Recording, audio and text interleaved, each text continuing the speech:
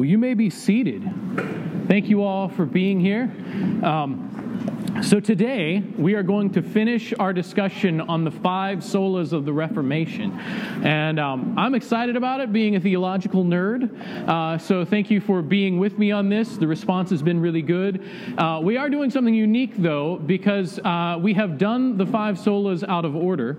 We're going to jump back to the beginning and talk about grace alone today. This is normally the first one. Now, for those of you who are new with us, when we talk about the 5 solas, sola just means alone in Latin.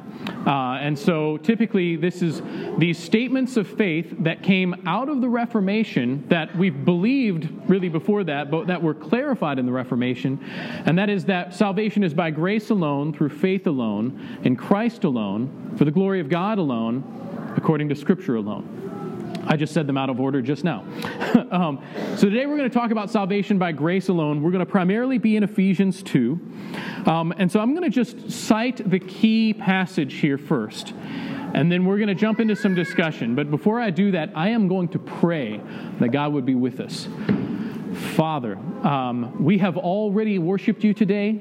We believe that your Holy Spirit is in our midst with us, that as the saints have gathered together, the Holy Spirit is here. God, you are omnipresent. We're acknowledging your presence, and we're thanking you for it. So we ask also, Lord, that you would illuminate the Word of God to us today, that it would be clear by your Holy Spirit, that we would understand the truth of your Word. Beyond that, God, I ask that you would give clear understanding, yes, but also convict us that we would be able to obey what you have shown us. And then beyond all that, anoint the words that I speak, that they would be according to your will. And then receive glory as we look at who you are. One more thing, Lord, for those of us who maybe have not fully understood salvation by grace through faith, God, would you convict us of sin, that we would come to salvation in Christ. And we ask all this in Jesus' name. Amen. In order to jump into this discussion, I have a brief little illustration here so that we understand what merit is as opposed to grace. Typically, when we say salvation is by grace alone, we're talking about grace and not merit. Note that when we talked about faith alone, we talked about faith and not works. It's kind of easy to get a little bit confused between what is works and what is merit. Works is something I am doing to earn salvation, right? Merit is the result of those works or of some other inherent value. The definition of merit is the quality of being good or worthy. In contrast, the meaning of grace is unmerited favor. It is right there in the definition. Grace is simply favor we receive from God that has nothing to do with any merit we bring to the table. Making sense? By the way, you're welcome to take pictures of this. I'll also put it on the church website later so you guys have the notes. Merit is based on one's value, be it inherent resulting from the works of man. Grace is rooted in the character of God and the work of Christ. Merit gives glory to man. Grace gives glory to God. And in merit, I can never have enough. No matter how hard I work, I will never have enough merit. Grace means God is always enough. All right? So let's continue in our discussion a little bit. I'm going to preface this next section and say I'm going to address some false teaching in both Protestant and Catholic churches. And so in case you think that I'm picking first on Catholics, understand I'm about to come twice as hard on some Protestants. So just get ready. We're just going to address some error that unfortunately has creeped in to the church globally. And the reason why this teaching on salvation by grace alone had to be reiterated in the Reformation is because the church had drifted into thinking that we could earn something of our own. What you will probably find is that in some Catholic teaching, the focus is on the need for works in order to earn merit. In some Protestant teaching, the focus is on your inherent value too much, as if there was something just real special about you that God wanted, that out of your own just natural goodness, God chose you. As we will see, that is still a focus on merit, and it is still false. You guys ready? Cool. All right, here we go. So, in the Roman Catholic Council of Trent, which was seen as the Counter-Reformation, there were several canons stated that essentially denied salvation by grace alone and through faith alone. We could read through this. It's cumbersome because it's old, but essentially what Canon 30 gets at is that you are not saved by grace alone. Canons 9, 12, 14, 23, 24, 30, and 33 all essentially say the same thing in different ways, but they're reiterating that merit is required in the Catholic view of salvation. Now, a side note, you will talk to many Catholics that don't believe this and will be like, what? I've never heard of the Council of Trent. So please be gracious. Don't just accuse a Catholic of being a heretic, because most Catholics have no idea what the Council of Trent is, in my experience, right? Reading on, though, because, man, as Protestants, we don't get off the hook. I'm going to cite some popular Christian teachers right now who would call themselves Protestant, who have overemphasized human merit. I'm just going to do this because I think it's necessary. Todd White, popular Christian teacher these days, known for going around laying hands and healing people. This is his quote. He says, "The cross to me isn't the revelation of my sin. The cross is actually the revealing of my value." In his view, what's happening on the cross is God thinking that I was so great that he was willing to allow his son to die to get me back. Well, in a certain context, I can say, hey, God wanted me. Praise the Lord. He chose to value me. But there was nothing inherently good in me. And if I'm focusing on my value when I look at the atoning death of Christ, essentially I'm idolatrizing myself. Understand? It's a bad doctrine. Similarly, Benny Hinn makes this comment. He says, may I say it like this? You are a little God on earth running around. Benny Hinn, along with Kenneth Copeland and many other of the faith word movement, essentially believe that we are little gods and that God just has to do a little bit to get us to a place where we will earn the next steps up. For them, it's less about sin and the punishment for sin, and it's a lot more about being entered into wealth. Still, can you see, in Benny Hinn's view, I bring merit to the table as a small g God. That is damnable error. Reading on, Joyce Meyer, who I understand has made some correction, she says things like this: a positive attitude gives you the power over your circumstances instead of your circumstances having power over you. Understand there that the mindset is like, well, if you just have the right mindset, you have power. Somehow as if I can do something to get where I need to be in light of God's favor. And the consummate, well, we'll get to that in a second. Similarly, Bill Johnson, he's made comments like, a culture of honor is celebrating who a person is without stumbling over who they are not. Sometimes I can be like, okay, well, I can kind of get with that, I understand, but if my focus is on that person and their inherent goodness rather than what God has done in and through them, then I'm slowly elevating a person rather than Christ. And it can lead to error. And then, as we've mentioned, the consummate heretic of our generation, Joel Osteen, made this comment. He says, in dealing with people for several years, thousands of people, one thing I can tell you is that 99.9% of people are not bad people. They may make bad choices, but deep down they are good at heart. This in direct contrast to what Scripture says about the heart being deceitful above all things and desperately wicked. We can read on that, and again and again, Scripture is so clear that man in our fallen state is wicked and evil, and we need a Savior. So hopefully we're all following this, you with me, that there is one tendency to think that my works earn me merit. There's another to think that I'm just naturally awesome and I have merit as a result. Both of those are false views. We need to recognize that apart from Christ, I can do nothing. Apart from Christ, I have no real value for eternity. Everybody with me? All right, we're going to enter into Ephesians 2 then, now that I've set the bar and hopefully bummed us out just the right amount for the good news that's about to come. All right, Ephesians 2. Paul is writing to the church at Ephesus, and he says this. Now, keep in mind, he is writing to current believers about their past life. He says, and you were dead in the trespasses and sins, in which you once walked, following the course of this world, following the prince of the power of the air, the spirit that is now at work in the sons of disobedience, among whom we all once lived in the passions of our flesh, carrying out the desires of the body and the mind, and were by nature children of wrath, like the rest of mankind. Just worth noting, I can see nothing here about man's ability to do any work or to be anything of value. This is not 99.9% of people are good. This is not, I'm a small g God.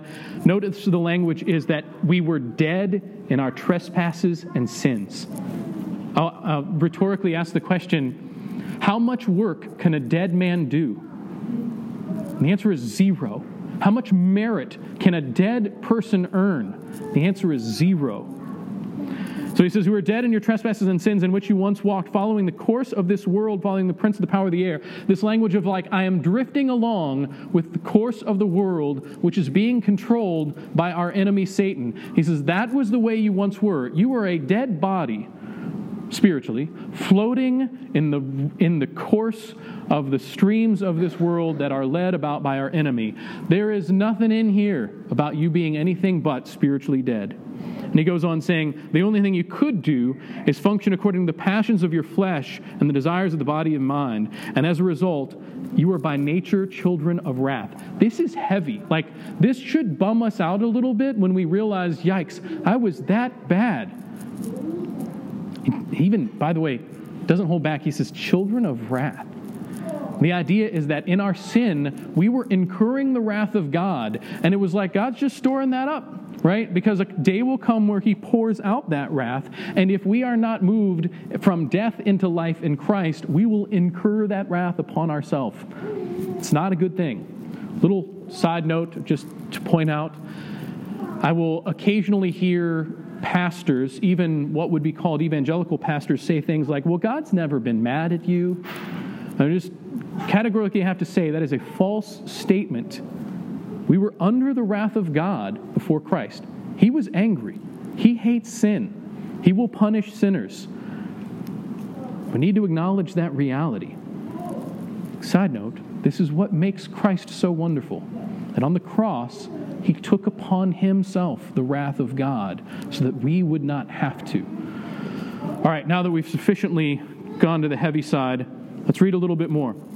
Verse 4, it says, "But God, being rich in mercy." A little side note, we're going to do this in more detail in a minute, but notice that whole last section was about who we were, and it was not good news about who we were.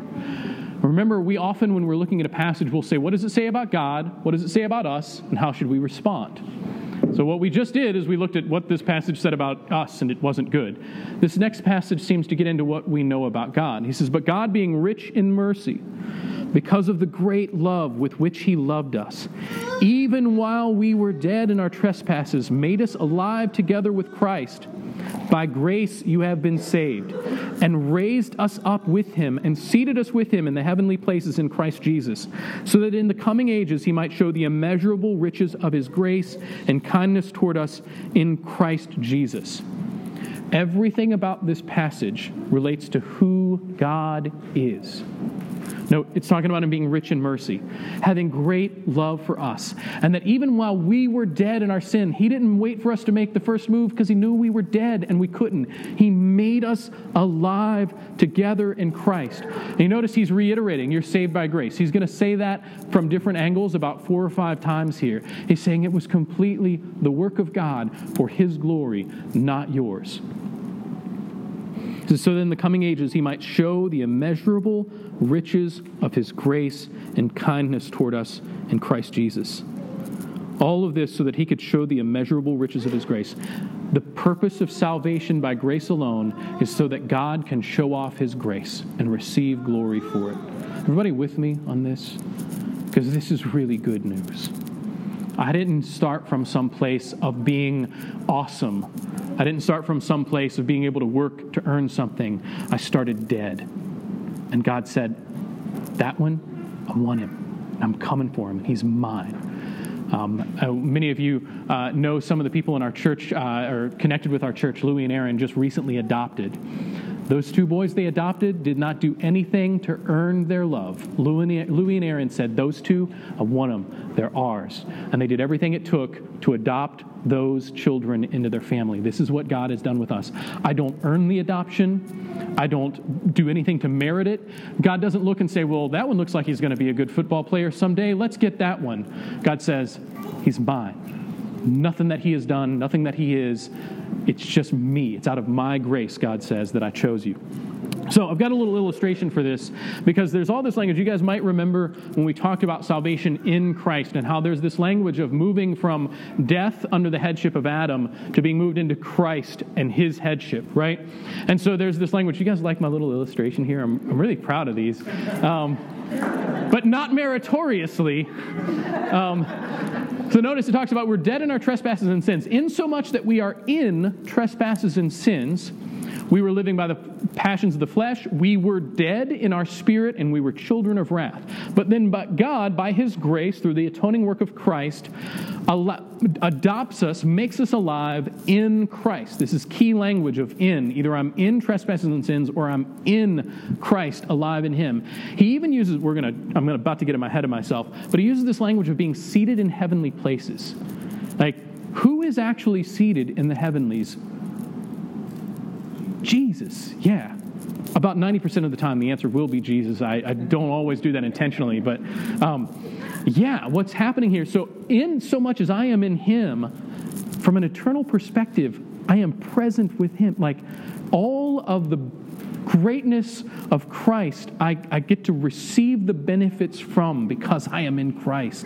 This is good news. So we're going to read on a little bit because all of this has been about there's no merit we earn. Something interesting happens here in verse 8. He says, "For by grace you have been saved through faith. And this, it is not of your own doing, it is the gift of God." He's reiterating this again, right? "Not as a result of works, so that no one may boast." I've lost count. I think it's like 6 or 8 times he's addressing salvation by grace, or that there's no works involved. And then in verse 10, he says, "For we are his workmanship, created in Christ Jesus for good works, which God prepared beforehand that we should walk in them." How interesting that in this entire passage where the focus is on you don't earn anything, you don't do anything, you don't earn it at all, it is completely by grace, completely by faith, God's the one doing all the work, and then all of a sudden we're talking about works. How interesting, right? Side note, has it confused anybody? No? You guys are already astute theologians. You're doing just fine. Let me just point out what happens here. He begins by saying, we are his workmanship. Let me just ask, is workmanship a noun or a verb? No, sorry. It's a noun. Workmanship is a noun. Like, it is the resulting of God's work. I am his workmanship. I am not the worker. I am the workmanship, right? God is the one doing the work to complete me into what he wants me to be. We are his workmanship, created, again, a work of God, created in Christ Jesus for good works, which he prepared beforehand for us to walk in them. Yes? Just verse 10, is it possible that, people like Joyce Meyer and White, that, they ignore the rest of Galatians and then they're, would take this verse and just say, well, hey, God thinks you're great because, he's made you for good works. Yeah. That makes you good. So this is, it might, and I can understand how someone might misunderstand this a little bit if they only read that verse. But notice all this language of that we have been moved into Christ, and that the good works God prepared beforehand that we should walk in them have everything to do with us being created in Christ Jesus. And so I say this with some caution, but understanding that the good works are ultimately Christ's good works. That as we enter into Christ, we walk in. He is the one to will and to work to his good pleasure in and through us. Understanding that even the work that is accomplished for the believer is a work that Christ has done, that he is working through us as we are in him. Make sense? That in so much as there is merit in it, it is only Christ's merit. I'm only obeying him as he empowers me to do that work. This is why we see in John 15, he says, "Abide in me and you will bear much fruit." We see in Galatians 5, "Walk in the Spirit. You will not gratify the desires of the flesh. Instead, you will bear spiritual fruit of love, joy, peace, patience, gentleness, kindness, self-control," and so forth. This whole focus is on being in Christ, saved by grace. Cool? All right, we're going to read on just a little bit. I'm going to cite a few other passages just so you guys understand I'm not just taking one passage and slamming this on you. Romans 3:23 says, "For all have sinned and fall short of God's glory." Psalm 51:5 says, "Look, I was guilty of sin from birth, a sinner, the moment my mother conceived me." Jeremiah, so even from the moment of conception, I was a sinner, right? Jeremiah 17:9 says, "The human mind is more deceitful than anything else. It is incurably bad. Who can understand it?" Romans 3:10b and 11 says, "No one is righteous, no, not one. No one understands, no one seeks for God." Understand then, if I'm looking at Ephesians 2:7, knowing all this stuff about my own wickedness, my own sinfulness, my own lack of merit, then when I read Ephesians 7, when it says, "So that in the coming ages he might show the immeasurable riches of his grace and kindness toward us in Christ Jesus." Who is it that is receiving the glory when it is God who is working by his grace to save us? God is. It's God. In fact, the worse I was, and I'm not advocating more sin so that God can just get more glory for his grace, but recognizing that the worse I was, the more God shows his immeasurable riches in his grace. That even in my wickedness, God turns that around and shows himself glory by showing grace in accordance with it. Where sin abounded, grace abounded all the more. Can we see, just like we saw when we were addressing the other 5 solas, or the other 4, that all of this comes back to God receiving the glory? Cool? All right. So, Romans 5, another key passage. Verse 6, it says, "For while we were still weak, at the right time Christ died for the ungodly. For one will scarcely die for a righteous person, though perhaps for a good person one would dare even to die. But God shows his love for us, and that while we were yet sinners, Christ died for us, completely by his grace." 1 Timothy 1:15 and 16 says, "It is a trustworthy statement deserving full acceptance that Christ Jesus came into the world to save sinners. That is, those who are the worst among us even, among whom I am foremost of all. Yet for this reason I found mercy, so that in me, as the foremost, Jesus Christ might demonstrate his perfect patience as an example for those who would believe in him for eternal life." Do you recognize that what Paul is saying is, I'm the foremost of sinners. Some translations say the chief of sinners. I'm the best at sinning. And yet, what God says is that he wanted to show the greatness of Jesus and his grace so much that he chose me to save, to show his glory all the more. Hopefully this puts us in a wonderful position, because it means if God can save Paul out of no works that Paul did, then he can save me as well. That is very good news. So, we ask this question, what does all this say about God? Well, Ephesians 2, it says that he is rich in mercy. He has great love towards us. He's made us alive in Christ. He's seated us in the heavenly places. He is immeasurably gracious and kind. I pull away from this understanding of salvation by grace alone, all we've seen in Ephesians, primarily in the other passages, that, man, God is wonderful. What does it say about us? Well, we were dead in our trespasses and sins. We followed the course of this world. We followed Satan. We lived in the passions of our flesh. We were children of wrath. It does not say great things about us pre-Christ. So then the big question is, how do we need to respond? By the way, this method of exegesis is kind of a key thing. Almost every week in our house churches, we'll say, what does it say about God? What does it say about us? How should we respond? We do more detailed study than that, but I love this as a way to respond to what God has said. Hopefully the result here is that we see how great God is, how much we need him. And so the big response is we're just going to look at Romans 6. Romans 6:23 says, "For the wages of sin is death, but the free gift of God is eternal life in Christ Jesus our Lord." So I'm going to recognize, first thing I can do is recognize that salvation is a free gift not based on the merit of the recipient. The second thing is, if I have not already done so, I need to repent and believe. Romans 10:9 and 10 says, "Because if you confess with your mouth that Jesus is Lord and believe in your heart that God has raised him from the dead, you will be saved. For it is with the heart one believes and is justified, and with the mouth one confesses and is saved." So I will I'll just speak very plainly. I know many of you have put your trust in Christ. If you have done so, praise God. Then the best thing you can do today is thank Him for His atoning death and resurrection, for salvation by grace alone, through faith alone, and say, praise you, God, you've saved me. Thank you. And just rejoice. Give Him worship. If you have not done this, what you need to do is repent and believe. Declare Jesus your Lord. Believe in His atoning work, and it's as simple as that. Now, as you all know, I don't do a lot of emotive stuff. I don't even think Joe knows how to play Just As I Am. So we don't do emotive altar calls. I don't try to manipulate with emotion.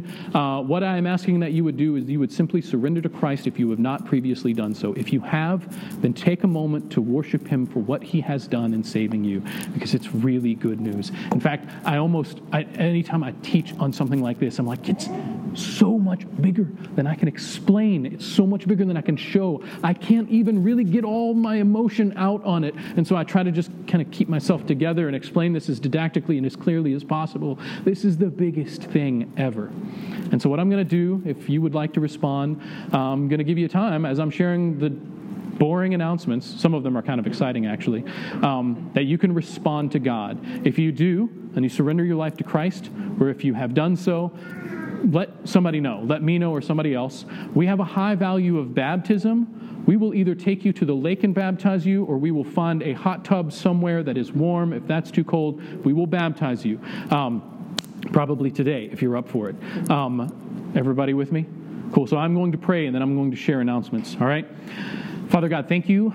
How meager my words are, God, that you have saved us by grace. We were dead. We had nothing to offer you, and yet you made atonement for us in Christ. You saved us. You brought us out of death and made us alive in Christ. I can't even use big enough words. I can't express it fully. I just want to say thank you, Lord. We're surrendered to you. Lord, if there is anyone who has not put their faith in you, put their trust in you, repented and believed, then God, I pray that you would draw them by the Holy Spirit to Christ to do so even now. We ask all this in Christ's name and offer you glory for it. In Jesus' name, amen.